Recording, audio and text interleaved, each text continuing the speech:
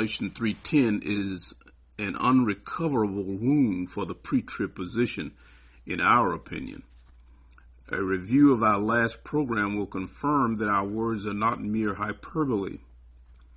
A second significant admission by pre-tribbers concern Revelation 4:1.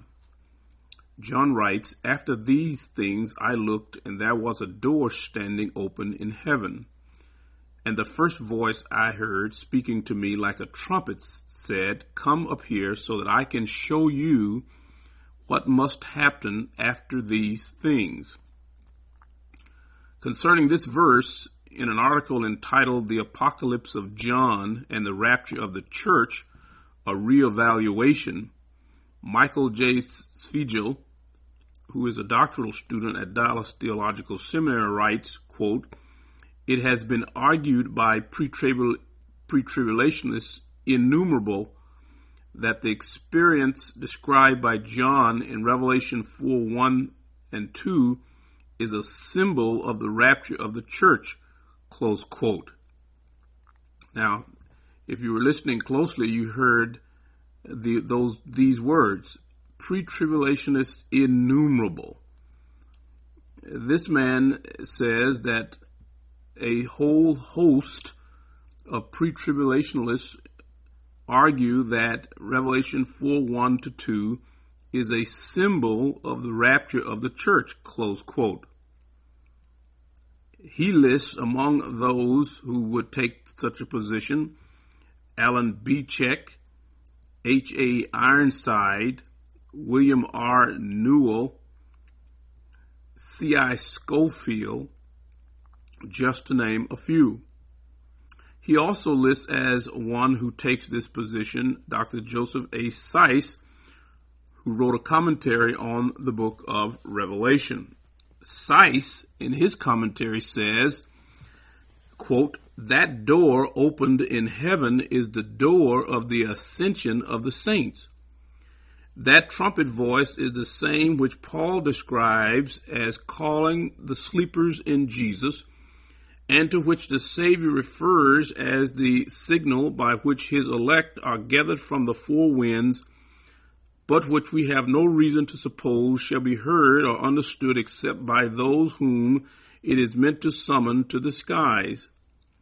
And that come up hither is for everyone in John's estate, even the gracious and mighty word of the returning Lord Jesus, by virtue of which they that wait for him shall renew their strength and mount up with wings as eagles."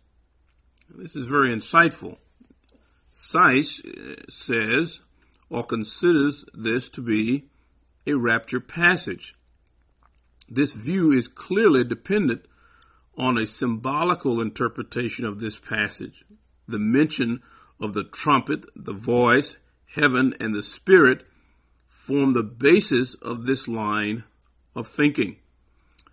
Dr. John F. Walvoord, the a past president of Dallas Theological Seminary, in his commentary, The Revelation of Jesus Christ, on page 103, writes, quote, "Though there is no authority for connecting the rapture with this expression, 'come up hither,' there does seem to be a typical representation of the order of events, namely, the church age first, then the rapture, then the church in heaven," close quote.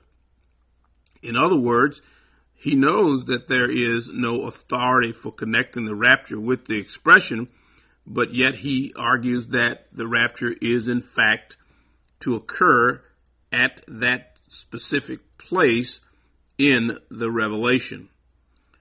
In an article entitled "The Rapture and the Book of Revelation," Keith H. Essex offers the following evaluation of the position that Revelation 4:1 is a rapture passage. Essex writes, quote, "The evidence points to this being a statement of John's personal experience in the first century and not the church's future experience." He continues, quote, "The expression 'after these things' marks the beginning of a new vision for John. This is an opinion he recognizes is shared by Robert L. Thomas in his commentary on Revelation. Essex continues, quote, according to Revelation 1:10, the first voice like a trumpet that John heard was the voice of Jesus himself. Therefore, the voice referred to here is that of Jesus, not that of the archangel at the rapture. John is summoned by Jesus to heaven to receive revelation of future events. This occurs in the Spirit. John is transported spiritually to heaven while his body remains on Patmos, close quote. Essex then quotes Dr. Merrill Tenney, cogent observation, quote, there is no convincing reason why the seers, being in the Spirit and being called to heaven, typifies the rapture of the church any more than his being taken into the wilderness to view Babylon indicates that the church is there in exile, close quote. In reality, there is absolutely nothing in Revelation 4:1 that remotely signals the rapture of the church, a fact that many scholarly pre-tribbers are now forced to admit, as evidenced by Essex comments in his article about the rapture in the Revelation. Thus, we must ask, from whom or from where did this opinion about Revelation 4:1 come? It is, in fact, an implication founded upon pre-tribbers' forced understanding of the sequence of events in the Revelation. Typically, some pre-tribbers argue that the phrase "these things" refer to the present church age, while everything from chapter 4 onward represents events that take place after the present church age. Therefore, they argue the rapture must occur after chapter 3, but before chapter 4 in the sequence of the Revelation. John's call to heaven was the only thing that remotely symbolized a supposed rapture, so they adopted the position we articulated above. This is clearly an assumption based on a false presupposition. The false presupposition is this, that John indicates dispensational shifts by the phrase "after these things." Revelation 1:19 is typically depicted by pre-tribbers as the key to the temporal chronology of the book of Revelation. Dr. Robert L. Thomas, who has written, in our estimation, the best conservative exegetical commentary on the book of Revelation, regarding Revelation 1:19, after arguing against the other position, writes, quote, the last possibility is to look at the words of 1:19 as speaking of the apocalypse in three separate divisions. In this case, three parallel designations are recognized in the verse: the things which you have seen, and the things which are, and the things which are about to happen after these things. Certainly, it must be granted that this is the most natural way of understanding the Greek terminology. When the relative pronoun occurs three times in an identical form with the three forms connected by chi in a perfectly symmetrical arrangement, close quote. In other words, Dr. Thomas believed that Revelation 1:19 easily outlines the divisional chronology of the book of Revelation. That is, things I saw, chapter 1, things I see, chapter 2 and 3, things about to be after these, chapter 4 through 22. That Dr. Thomas's conclusions are self-serving is clearly evident. To attempt to separate chapter 1 from 2 and 3 is clearly more implication than fact. Equally, to make chapters 2 and 3 cover the whole church age is playing fast and loose with the text. Clearly, chapters 2 and 3 speak of judgment and blessings for 7 churches, either during John's day or at the eschatological judgment by Christ. However, there is absolutely nothing in Revelation 2 and 3 that speaks to the specific situation of any known modern church. As with all scripture, one can always principalize or apply the illustration found in the text. It is certainly possible that the promises given to the 7 churches all New Testament believers can claim. Yet this is no different than any other passage of scripture, both in the Old or New Testaments. Thomas and others can be convicted of the same problem as preterists and those who spiritualized the book of Revelation. They attempt to answer the questions of the critics by sacrificing the text. Dr. G.K. Beale is an excellent example of this problem. He found significant insights into how the Spirit utilized the book of Revelation in the book of Daniel in the book of Revelation. But unfortunately, he allowed his presuppositions to lead him down the wrong path in understanding the intent of John's writing. He satchelled the book with an historical fulfillment mostly limited to the first century. In a complete and utter waste of paper and giftedness, Dr. Beale labors to prove that which the text never intended. He and others are unable to accept the proposition that the majority of the book of Revelation was futuristic at the time John wrote it. In their thinking, by adopting the view that most of the book of Revelation is pure prophetic forecasting, the first century readers would have found no application for themselves. Yet this is the case with much of the book of Daniel. Biblical prophecy is prophecy. It may or may not have immediate relevance for the audience who first received it. This is the nature of prophecy, a fact which the book of Revelation repeatedly affirms. The book is a prophecy. Now please understand, the first century audience took the same view that all generations since have taken. The fulfillment of the prophecies of John's revelation may or may not find fulfillment during my lifetime. I am encouraged by it. I am encouraged that Jesus will win. I am encouraged in knowing how he will win. But as far as a direct fulfillment in connection with my own life, it may or may not happen during my lifetime. But I don't have to change the interpretation of the book to force it to apply to my time, and the first century believers did not need to do it either. This is really a false premise that ultimately leads to disaster and not a clear understanding of the interpretation of the book of Revelation. It is true that the book of Revelation clarifies the prophecies of Daniel chapter 2, 7, 9, and 12.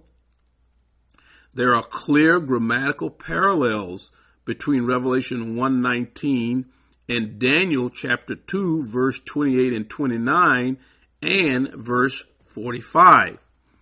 Daniel writes, "However, there is a God in heaven who reveals mysteries, and he has made known to King Nebuchadnezzar what will happen in the times to come. The dream and the visions you had while laying on your bed are as follows. As for you, O king, while you were in your bed with your thoughts turned to future things, the revealer of mysteries has made known to you what will take place." Verse 45 says, "You saw that a stone was cut out from a mountain, but not by human hands. It smashed the iron, bronze, clay, silver, and gold into pieces. The great God has made known to the king what will occur in the future. What Daniel reveals to Nebuchadnezzar as events of the latter days, in times to come, is how the Net Bible translates that critical phrase. The Greek of Daniel chapter 2 is remarkably similar to the Greek used in Revelation 1:19. So much so that Beale and others have concluded that John is in fact echoing and writing in a similar vein to that which occurs in Daniel chapter 2. However, there are differences, and those differences reflect John's exposure to the stone cut from a mountain, whom we now know to be Jesus Christ. John reports the beginning fulfillment of Nebuchadnezzar's fulfillment. That fulfillment is limited to the stone. Unlike Daniel 2, Revelation 1 reveals the identity and program of the stone that will smash the beast empires. Unlike the book of Daniel, the book of Revelation reveals the power behind the beast empires and highlights God's program to smash both the power behind the empires and the empires themselves, when the kingdom of the stone comes to earth. The book of Revelation explains how the stone comes to earth and the source of his power to smash the empires of the beast. The key phrase, what is about to take place after these things, which begins Revelation 4:1, again draws upon content from Daniel chapter 2, verse 28 through 29 and verse 45. In contradistinction to Nebuchadnezzar, who was only in a limited sense allowed to see the future events connected with the ultimate destruction of the beast empires, John is given a full viewing of the events that smash the beast empires. What is about to take place after these things signal that the work of the stone continues. Revelation 4:1 is extremely important because it signals that what Nebuchadnezzar saw in miniature is finally revealed in full. Unfortunately, Beale allows his presuppositions to control his understanding of this text. Just as Daniel 2 involved more future than present reality during Daniel's time, so is the case of Revelation 4:1 and John's time.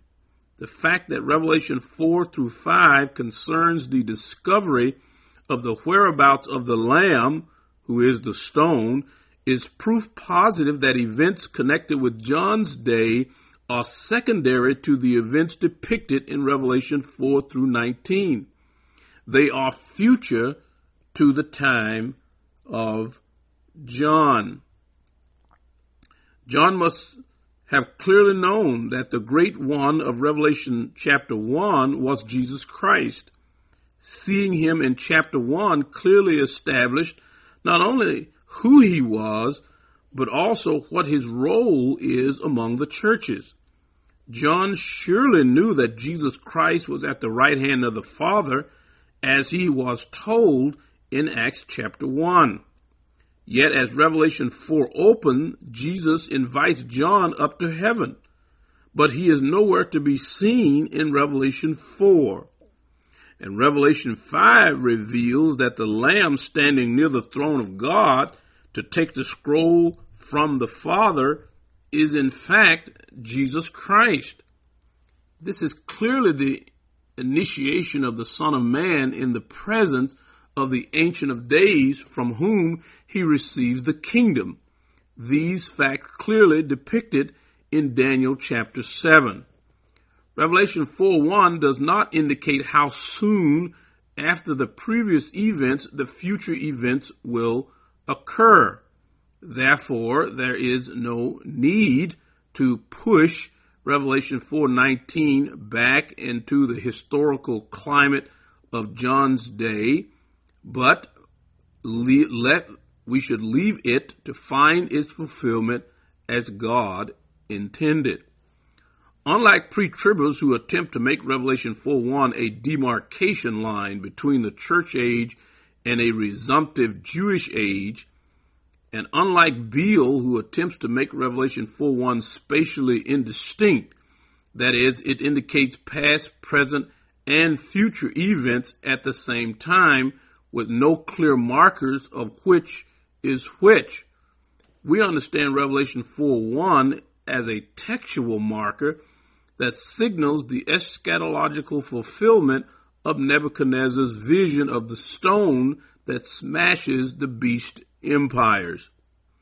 One can clearly see that in the book of Daniel, far more emphasis is put on the empires and what they will do than is put on the stone that is cut out of the mountain. One can almost ask, what about the stone? As one reads the book of Daniel, he knows that God is going to intervene and that God's kingdom will ultimately win, but he does not know how. He knows very few facts about the stone that is cut out of the mountain that smashes the mighty image that Nebuchadnezzar saw in his vision. This is the purpose of the book of Revelation. It is to reveal to us how the stone smashes the beast empires. The whole notion that Revelation 4:1 signals a return to the Jewish age for the fulfillment of the last 7 years of Daniel's prophecy is an unnecessary presupposition based on the false notion that the church age must end before God can resume his work with Israel. The last 50 years of Israel's history ought to have been enough to set this notion aside. Does anyone doubt that God is involved in the events of the past 50 years in the land man calls Palestine? For those who believe that God cannot work with ethnic Israel and the church at the same time, he need only seriously consider the scriptures. Matthew chapter 24 verse 2 record a prophecy of the Lord Jesus about the destruction of the then standing temple in Jerusalem. He says not one stone will be left upon another. It seems to escape the attention of pre-tribbers that this prophecy found its fulfillment in AD 70, which is a full 35 years after the beginning of the church age as detailed in Acts chapter 2. God has worked with both ethnic Israel and the church in the past. He is working with both this very day, and he will work with both during the consummation of this present age. If you're keeping score, you know pre-tribulationism is now 0 for 2. One more strike and you're out. The next time we will look at Revelation chapter 4 through 19 and, in our opinion, serve up the final strike against pre-tribulationism. Revelation chapter 4 verse 1 does not in any shape, form, or fashion indicate, implicate, or intend a rapture of the church, a fact which pre-tribulationists have finally admitted, yet few have offered an apology or a correction in their writings to those who are in fact believing and following this position. They were wrong about Revelation 3:10. They were wrong about Revelation 4:1. I do not understand how those who support, those who follow, those who in fact strongly adhere to pre-tribulationism can do so without having serious doubts about their position. Yet I know that there are many people who believe in pre-tribulationism who think that the position is founded solidly upon explicit scripture. And yet, ladies and gentlemen, this is not true. It simply is not true. Pre-tribulationism is continually suffering the loss of passage after passage as a support for its position. And as a result of losing Revelation 3:10, the position has no explicit basis in the Word of God whatsoever. I just don't understand how those who follow this position can do so without serious doubt. And those doubts should lead to a new and full investigation of exactly what God's Word has to say about the return of the Lord Jesus. He is going to return, but that return will not look like anything the pre-tribulationists have argued in their writings. Revelation 4:1 must be moved from the category of support for a pre-trib rapture to the category of having absolutely nothing to do with a pre-trib rapture.